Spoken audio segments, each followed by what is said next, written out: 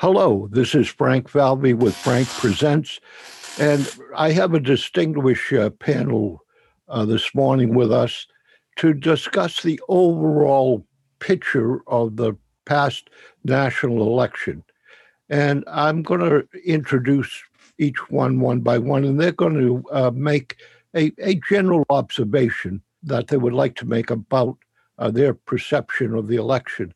And I would like to begin with Natalia Linos, who is the executive director of the FX Center for Health and Human Rights at Harvard University, has 3 degrees from Harvard, including a PhD in epidemiologist. Natalia, what is your observation that you'd like to make? So, Frank, a lot of us in the public health community felt that this election would have been a clear win for the Biden administration because the Trump administration has failed so miserably on COVID.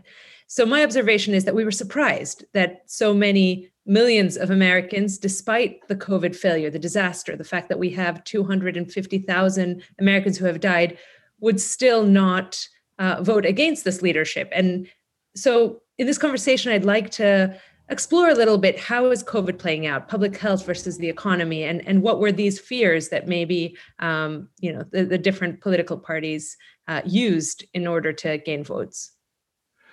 Jeff Roy is the state representative both for Franklin and Medway. Jeff, what is your observation? Well, I will say this. This election certainly lived up to its billing as the most consequential election since the Civil War. And I certainly saw that play out in this election. It was incredible to me, the high voter turnout. That was encouraging to me. I was encouraged to see that Joe Biden did get the highest number of votes of any person who ever ran for president in the history of this nation.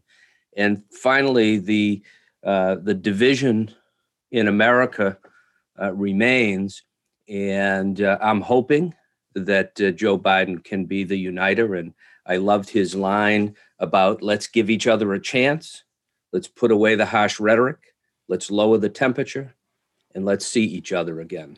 Those are the things that stand out for me from that election. Dr. Michael Walker Jones, former executive, Louisiana Associate of Educators, former work for the Mass Teachers Association, former town chair of the Democratic Party, and very involved with the 4th of July Committee, and very involved overall in Democratic politics, both on a local and national level. And currently, what are you doing, Michael, with the University? Is it of Alabama? Thank you, Frank, and thank you for the invitation. I own my own consulting business now, and I'm a consultant for the Commissioner on Higher Education in the state of Alabama.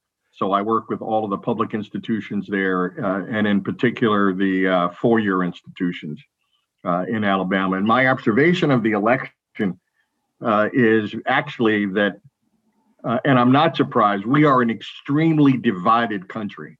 Albeit Biden won pretty close to 76 million or 77 million votes, and it's still growing. Trump is at 71 million and still growing. And also, I'm beginning to feel at my senior age that there's something that we're missing here in the bend of our country, in our spirit, in our toward tribalism, may be a result of our emphasis and too much reliance on a two-party system. And I'll get more into that in a little bit. And that's after being a lifelong Democrat. So there's a lot there for me.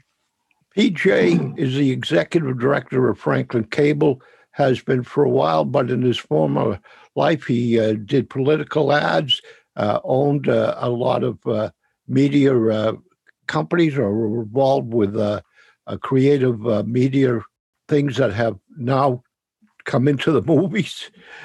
Peter, what's your observation of the election? Well, I'll tell you, if there was anything that I've watched as an ever advancing issue, is how it is that media manipulation run amok has grabbed the national zeitgeist by the throat. And it's a real issue with respect to messaging, misinformation, and how it is that people respond to the information and process it or don't process it. It's quite an issue. And that's where I have the gravest concern. Some of it's been captured in movies like Wag the Dog, a Dustin Hoffman film, which really kind of captured the essence of what goes on in the background of political advertising. And I can tell you that movies like Network, Paddy Chayefsky's great film, and Wag the Dog and similar, bottom line, they didn't go far enough. They seemed extreme in their day, but we have surpassed them all. Well, I'm Frank Falvey, and my observation is somewhat with Natalia, that half the country doesn't care if you get the coronavirus and die. And correct me if I'm wrong, but I heard that the average age of death is 80 years of age, which means a lot of old people are dying. And they have more emphasis that the economy should take precedent. And the other half of the country seems to be maybe a little more moderate on how the coronavirus should be handled. But the coronavirus is something that is with us now, and apparently in New England going to be worse in the coming months. So who would like to say something a little more about the future of our election process and the election that just happened? Well, I think I could start by framing something. I believe that all of those secretaries of state, folks at the state level, did a Herculean task very, very well. It is to their credit that so many states, independent of whatever laws they work at that level, applied those laws as absolutely fairly as possible, with as much scrutiny and transparency as possible. We all were worried about far worse, but at the end of the day, I think that all the poll workers and all of their supervisors, all the way up to the top, deserve a nod for doing a great job. And that job is only just now starting to wind down, come to an end. So, hats off to them. I have thoughts also about how that might be refined in the future. But, they met that challenge. They met that challenge head on. I would just like to jump in with, a little bit of an observation that we have been through this before as a nation. And I have been watching and reading a lot of John Meacham's observations about this. And for those of you who don't like to read, there's a great movie that was adapted from his book, The Soul of America. And, he talks about events like women's suffrage, how that divided America, the incarceration of Japanese Americans in World War II, and the civil rights battle of 1964. And our nation was greatly divided. I mean, I grew up in the 60s, which saw the death of John F. Kennedy, Robert Kennedy, Martin Luther King Jr., and these were, substantial events in the 60s. And then we moved to the 70s and we had Watergate. And I was a 13-year-old kid wondering if our government would survive what happened with that presidency and Richard M. Nixon. But we endured, we made it through it. And, I'm encouraged by the fact that people went out and voted and exercised their right to vote and did the right thing. We have one person who is trying to turn that back, but he's not going to be successful. I know in my heart of hearts that on 12 noon on January 20th, Joe Biden's going to be sworn in as the 46th president. That's going to happen. I'm comfortable that's going to happen. And, there is some goodness out there, and we're going to turn the corner, not on COVID necessarily, but we're going to turn the corner on the spirit. I would agree with that. I also think, by the way, that what's going on now with the count all the votes and the concerns expressed by the president, claims of fraud, et cetera, this is temporary. As you're saying, Jeff, this too shall pass. At the end of the day, if he does not provide substantive, factual evidence that can be quantified to an extent that it changes the outcome, ultimately, it just has to fade away. It has to. I have faith also on this issue with the Supreme Court doing the right thing, because there has been so much work to get it right at the level of every state. It, at this point, has to be irrefutable. Pete and Jeff, I agree with you that it's temporary, but it does feel dangerous. It feels that he is undermining our elections. It's undermining democracy. And, as someone, I worked at the United Nations for over a decade. And if this was happening in any other country, we would be standing up and saying, fair and free elections have taken place. We need to respect the rights and the will of the people. And somehow that is not happening here. And the misinformation is dangerous because our president is using Twitter in a way, I don't follow him, but I go and look at his tweets. He keeps on saying, I have won, even today and yesterday. And that is dangerous because he has millions of followers who are not, and you spoke a bit about the media being divided, who are only following messages that are saying, so we're living two realities. And I worry about that. We are very much living two realities. And that polarization that's an interesting one because I believe that polarization has come from a media that has largely operated completely without constraint. And that goes back to, I'm going to tag it as being in the mid-'80s, and notably in 1987, when the FCC abolished the fairness doctrine, which provided for equal time in the broadcast realm. But the broadcast realm has become diluted.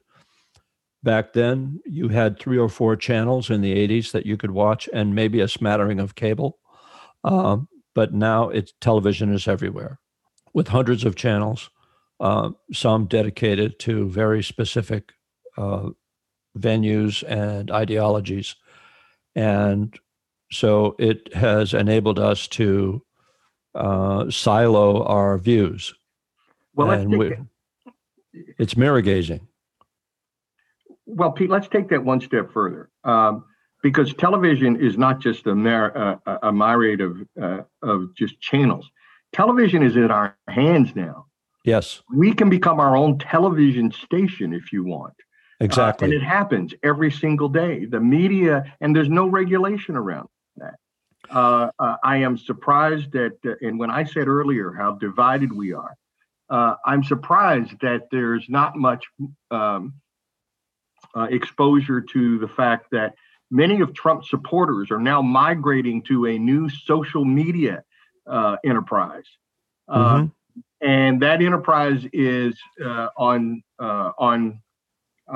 par with, or will be on par with, Facebook soon, which means that not only are we a divided country, but we're going to start to segment our information, our media, our means of communicating with one another, which is very dangerous without regulation. I mean, part of what's happening too is that the two-party system is starting to sort of skew us in a direction to where we think all choices are binary.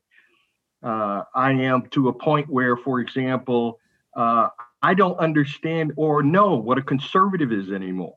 I don't know what a liberal is. I don't know what a progressive is. I don't know what the right or the left is anymore, because there are so many ideas and so many things that are being touted as one or the other, because we're trying to make life simple for ourselves. And this election was absolutely a sort of coming out party for that kind of danger in this country, in my opinion. I'll say, to follow up on that, I always viewed newspapers and the media as the fourth branch of government, because that would provide that oversight that we needed. And it's The fourth estate. Right, the fourth estate. It's no surprise that with the the collapse of the newspaper industry nationwide, that we're seeing this. And I remember when the internet was just beginning, and we were setting parameters for how we were going to regulate the internet, and it was concerning to me when the decision was made that we were not going to hold companies like Facebook and other media platforms responsible for the content that appears on their website. So if I write something in a newspaper and I libel or defame somebody, they could sue not only me, but they could sue the publication that hosted that material. We took a different approach with internet websites and said, we're not going to hold the hosts of this information responsible. And I think that was a catastrophic decision, because it's led to,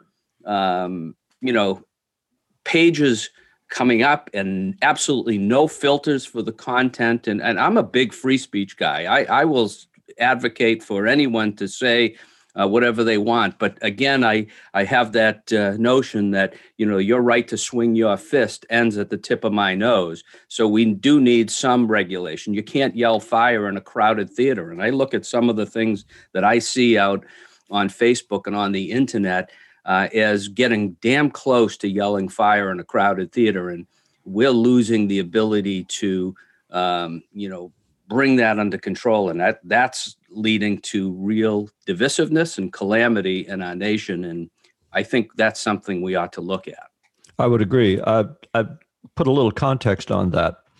When I first got into the broadcasting business, and of course that was a lot of years ago, but well before the FCC's fairness decree, I had to take tests with the FCC. And the tests that I had to take were very complex and took 2 days. And one of the legal phrases that I fell in love with, a legal phrase that has really given me respect for the law and what it can do, is that television and radio stations were licensed by the FCC to operate in the public interest, convenience, and necessity. I love that phrase. Now, to take that further, the FCC exercised control over that mandate per force of the fact, the legal theory being that the spectrum, this ability to select a channel and put information on it, what was then called the ether, was a slice of a valuable national resource that was owned by the public, and that the FCC was the agency empowered to manage that resource and dole out slices of it to benefit the public. TV stations became worth, obviously, tons of money because they developed their respective channels, but they always had to operate in the public interest, convenience, and necessity. Public service announcement, public affairs programming, pro bono work, call it what you will. There used to be a lot more of that than there is now. And the fairness doctrine basically unraveled a lot of what television stations were obligated to do. Now come the social media platforms. There's no ether. There's no national resource, save that they're all on the internet, which is the Wild West. And these platforms, they love the word platforms because of the fact that it absolves them of any social responsibility, even though they are the enablers of people who might want to yell fire in a crowded theater in their own way. We need someone else to jump in. Well, look, I don't want to sort of, again, follow with Pete in terms of as another media person, because also back in my college days and in my graduate days, I was in the media. I was both an announcer, a talk show and a newsman in radio and in television. We had rules. Not only did we have rules, but we had obligations. For example, on my talk shows had to be delayed, because if there was any speech that came across that violated any of the FCC rules, I personally could be held liable, and I could lose my license if I didn't try, at least with due diligence, to edit those violations of speech. Today, you can go on the internet, you can say anything you want to say with any language you want to say, and it's unregulated. There are cable channels, for example, where you can do exactly the same. You can say anything you want to say, and you can basically use any of the language that used to be regulated, but now that language is unregulated on some of the cable channels. Now, why is that important? Because as we have seen, if there is a part of the electorate that is exposed to lies, let's say, call them what they are, pure, unabashed lies, and yet they see those lies as coming from a reliable person because they like this person, or they like their personality, then we are in danger, because that person with his or her influence can now start to reign, control, and start to mold the thought processes of a large segment of our population. And I think we are at that point. I am absolutely shocked in this election, how many of those 71 or 72 million people, and actually even some of the 77 million people on Biden's side, it's not just one side or the other, but how many people have very little understanding, for example, of the pandemic that we're in. They hear information from all different sides. Some of them don't know what to believe, and therefore they say, well, until it impacts me, I don't think it's important. Or some people are highly sensitive and hypersensitive. You know what? I don't think my employer is doing me right by asking me to go to work. Why didn't someone protect me? So where is then the modulation? And this election, I think, showed us that modulation is critical to, as you're saying, Pete, the ethos and fabric of our society and our democracy. No one's curating. That's what we did when we were in journalism and running television and radio stations. There was a curating process which has gone away. I'm going to recommend yet another film here. Watch The Social Dilemma, which it's a 2020. It's a docudrama, but it really explores the development of social media and the use of algorithms to tailor what we see. Instead of reading one newspaper like the New York Times, the Boston Globe, where everybody sees the same information and can evaluate that information from one source, algorithms tailor the information that shows up on your news feed. So it's striking the damage that it's doing in so many ways. And I was started out as a computer scientist before I got into social animals. But I was taking calculus and learning how to write algorithms.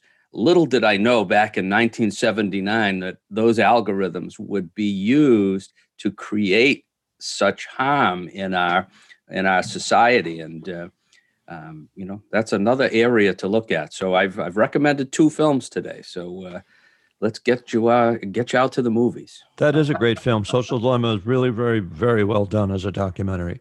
Yeah. Can those 2 films that we mentioned, are they old enough? Is there a way we can air them on public TV here in Franklin? That we cannot do because those are there are film rights involved. So we would have to buy those rights. Is there a way that we can refer people to some way of seeing those films? Well, I'm sure that they're available on many of the streaming networks, be it Netflix, Epix, Comcast's service. There are a dozen streaming sources that probably might have access to the film. If you are a Comcast customer and you simply said, the candidate, the Robert Redford film would probably show up somewhere. And that's also a good one to watch, along with the others that I mentioned. Wag the Dog, clearly a film that has to be out there. It's a classic. And another one that I would really recommend, Natalia will like this one. It was done in the early 90s and remarkably prescient. Give me a second here. It was about a pandemic. Contagion, right. Contagion, right. I actually watched Contagion back in March as a training film. And I was sitting there going, O to the M to the G. Yeah. Yeah. Yeah. As a matter of fact, and Natalia can speak to this, every term that has now become part of the sort of public discourse discussed in that 1990s film. Absolutely. Tracing, trying to create a vaccine, trying to find the social distancing, and then trying to discover what the virus was all about. Was it airborne? Was it touching? Was what's the structure of the virus itself? And right down to the testing, as a matter of fact, of the vaccine and the controversies around that. But if we could, back to the election. One of the things too that I've noticed, and I noticed this during my work with, because one of the things we didn't mention that Dr. Lenos ran for Congress in the 4th Congressional District. And she ran on a platform of being an epidemiologist, but at the same time being a scientist, and at the same time being an activist, and at the same time being a person who wanted to go to Congress to represent the district, not in the sense of just passing laws, but in the sense of looking at how can Congress be much more of a help to this country in terms of addressing our needs during this pandemic time.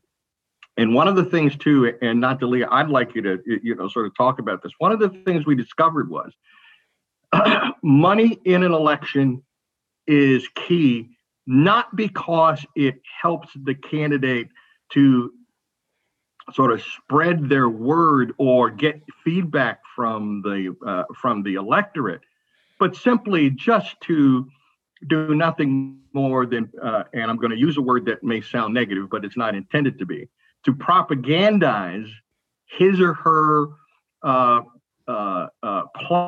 platform, but that may or may not reflect the needs of the constituent. And one of the things that I was pleased about was that Natalia was not that kind of candidate. But she didn't win. Albeit everyone said, we hear what you're saying, we understand, but you're not the person who is being drummed into our eyes and our ears at this point. But you've got a real message out there, and we like what you're saying. Natalia, what was your impression of that? Michael, I completely agree with you. Money, for me, for someone who entered politics, maybe naively in the sense of, I'm an epidemiologist, we're in a crisis, I have the know-how, I have experience that is relevant, both from the UN and the New York City Health Department, I'm here to serve. That sort of, desire to bring people like me, maybe younger people, maybe moms, maybe, first generation Americans to our political scene was, I stepped up because I felt that was welcome. And then realizing that the obstacles are exactly what you said, Michael, money and fundraising, and not simply the money, but also what money means in sort of in signaling. So people said, there's no way you're going to win because you have 1/10 of the money. You've entered this race when some of your opponents have already raised $1 or $2 million. And it was frustrating to hear that over and over again, that money was a signal of success, and it wasn't the ideas or the issues or the relevance of your expertise for a moment of time. But, I can say that I was proud that despite having a tenth of the money and a much shorter time period, I did much better. If you look at per vote, the amount of money I spent was about $10 versus $100 of some of the other candidates. So that was quite an interesting thing, that actually money didn't matter, but it does. It does, because if you don't have, people said if you can't go on TV, people won't know your name. So is there a way for us to enable more diverse voices in our political system? And that is a conversation that is worth having right now, especially in the Democratic Party, where some of the more progressive parts feel left out, where there seems to be division.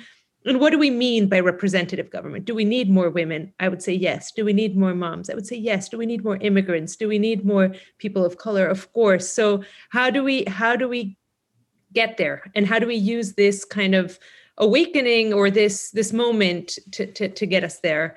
So that would be really interesting. But on the COVID piece, I do want to add one more piece. As an epidemiologist, and Frank, you mentioned the average age being, older, 80s or so. There's also a very stark divide in terms of race. So the average, we say that 1 out of 10 white Americans knows someone directly who has died from COVID, but it's 1 out of 3 Black Americans. And I think that experience makes an important difference. You have seen family members, friends die, and the rates of death, people, Black, Latinx, Indigenous Americans are dying at much younger ages.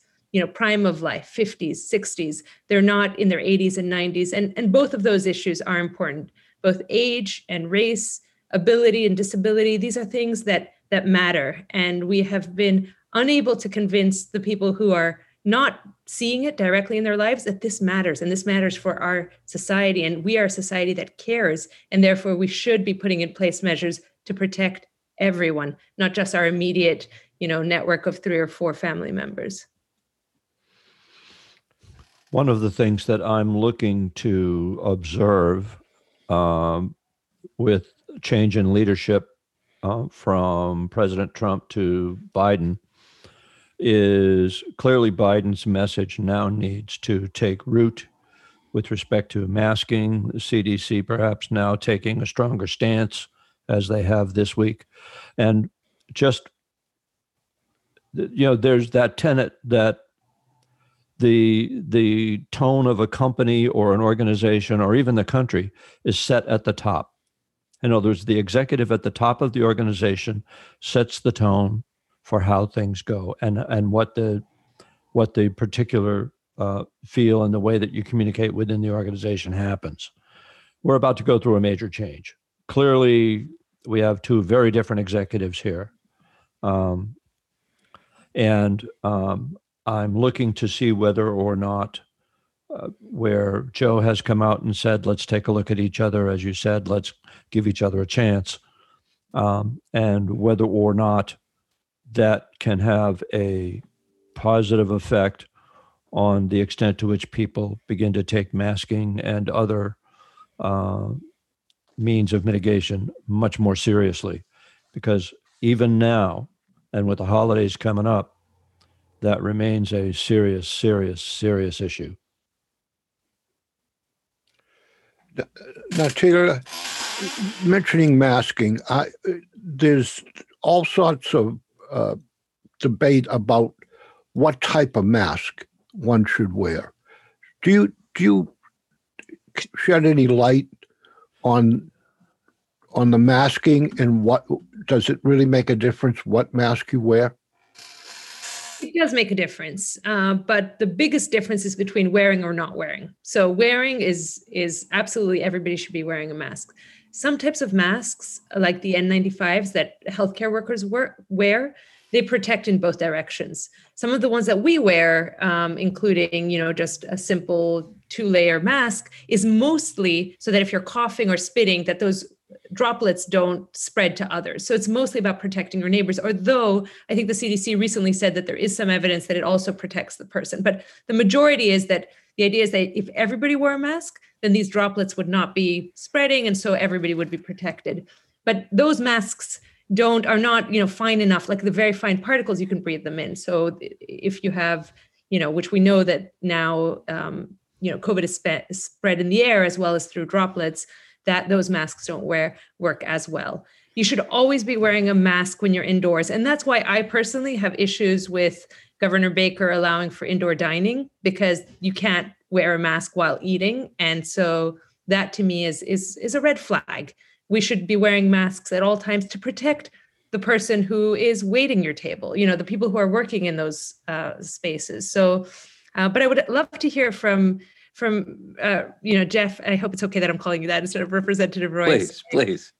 Jeff, from sort of the idea of, we see Biden coming in and doing something at the national level, but at the state level, what are you able to do even if he doesn't? And how does that, what do you foresee, what are your hopes for that communication and interaction? Well, my ultimate hope is getting the vaccine out, and it's incredibly encouraging to me. And I've been staying in touch with the folks at Pfizer, because as a matter of fact, they are manufacturing the vaccine right here in Andover, Massachusetts. And that certainly is a great answer. But in terms of masking, I have to say, I think Massachusetts has been incredibly at the top of the curve in terms of mandating the use of masks. Even if you're outside, now you're required to wear a mask. I was encouraged that the CDC came out and did say that it now they do believe it helps in both directions. It just seemed to me somewhat inconsistent. I didn't see how physically it couldn't help protect you. I know it's not as good as an N95, but it's better than nothing.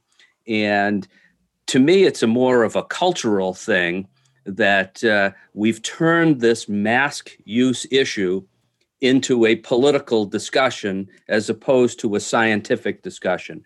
I would love to see us return to the notion of science and make our decisions based on science, and get people to feel comfortable that they're protecting others. It's getting us back to this notion of a we community as opposed to an I community.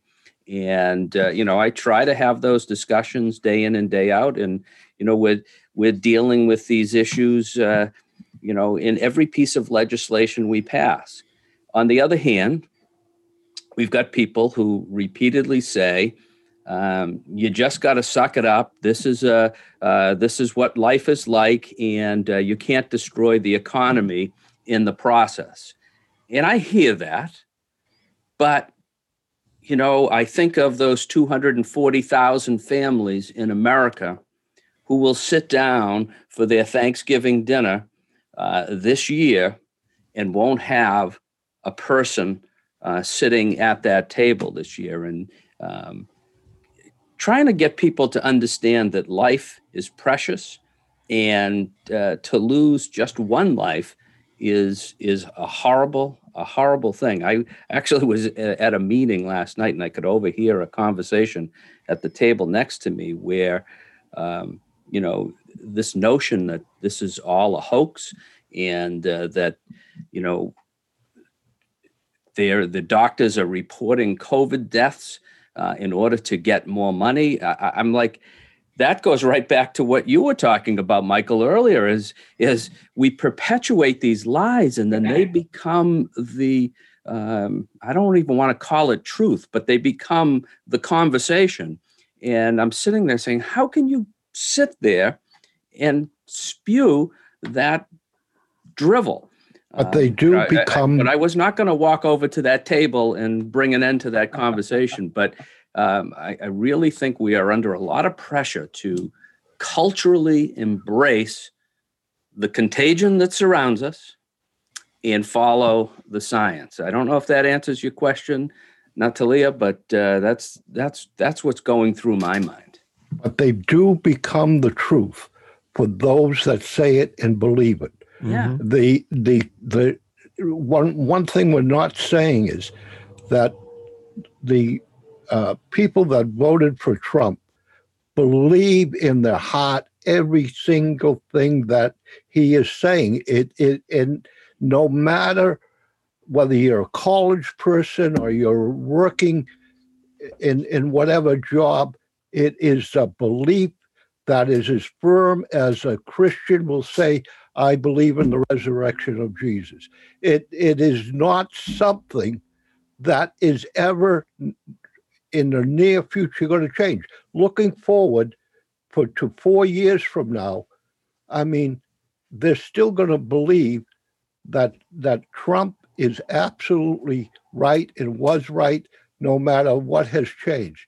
And as we're winding down, I would like to ask, is in 4 years from now, should we still have mail-in ballots? Should we still have registration based on a license, a driver's license? I mean, these things are susceptible, suspicious by a large half of the country that don't believe that they are accurate or honest.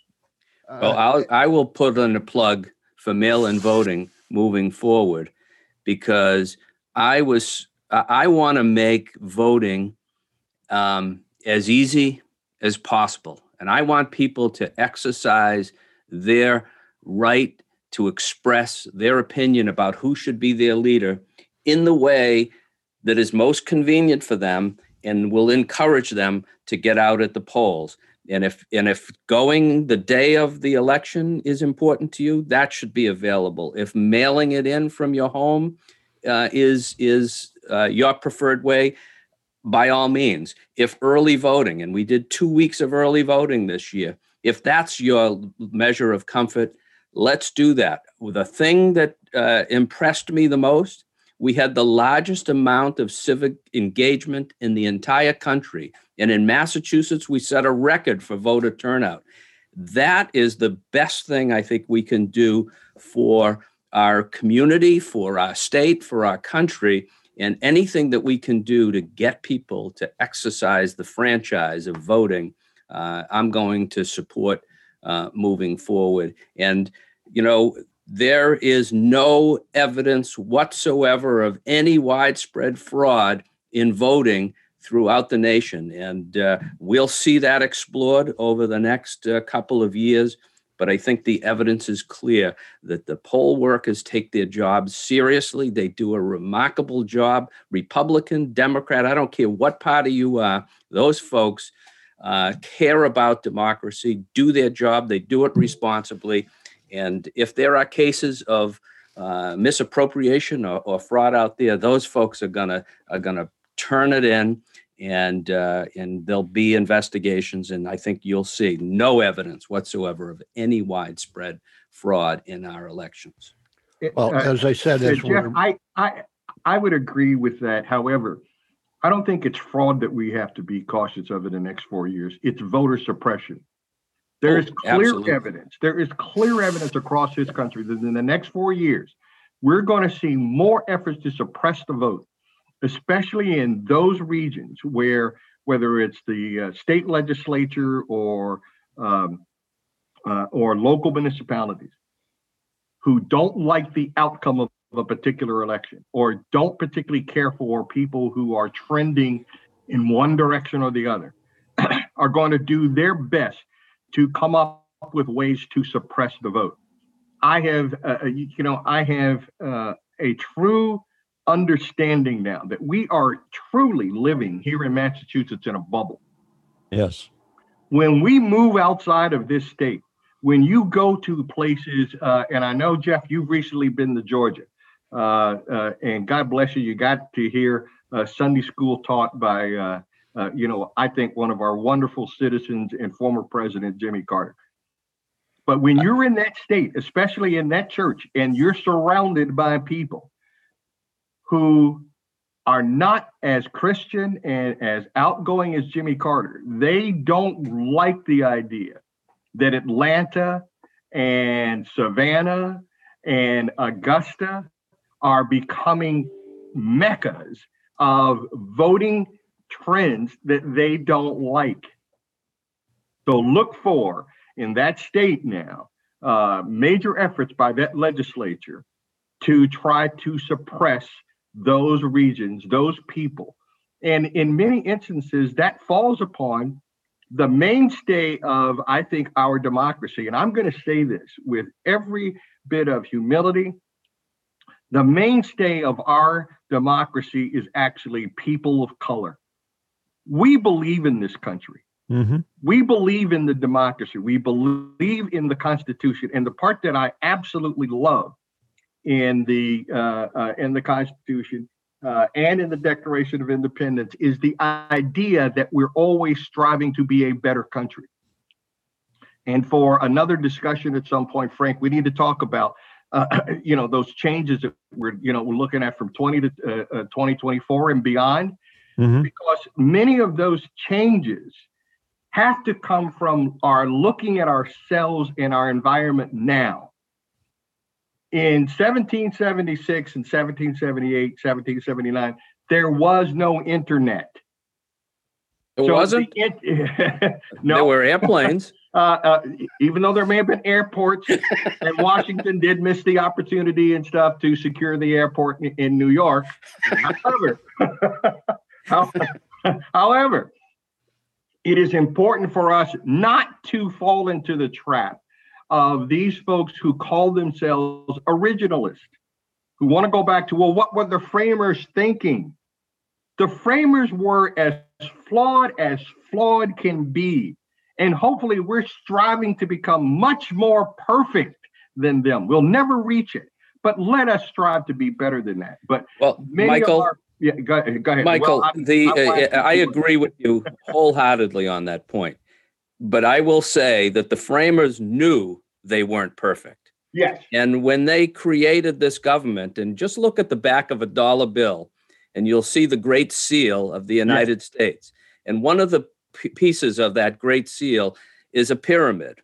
And that pyramid is unfinished. And it's unfinished because they knew that they had created an idea. And it was up to the generations that followed it to finish that pyramid. And so that's great recognition that they knew we weren't perfect, but we can still hope and try to achieve those American ideals. And I am looking forward to joining with you in the fight against voter suppression, because I am truly happy that there's voter engagement and we're having discussions like we're having today. I think these are discussions that should be taking place everywhere throughout the nation. So count me in. Well, a number of you have to go to other meetings, and I don't want to. So I think we need to wrap it up. I want to thank Dr. Natalia Linus, Dr. Michael Walker-Jones. Jeff, you don't have a doctor in front of your name. You have what in front of your name? I actually am a Juris Doctor, but we don't refer to ourselves as doctors. Dr. Juris Jeff Roy. And Pete, do you have a doctorate? At least you should. No, I'm just the helper. I hold a screwdriver while Frank gets the real work done.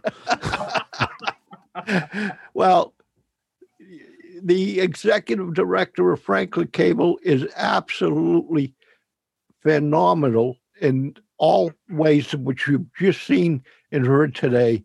So this is Frank Falvey on behalf of all the panelists saying we look forward to coming over the radio and the listening audience in the very near future. Thank you very much.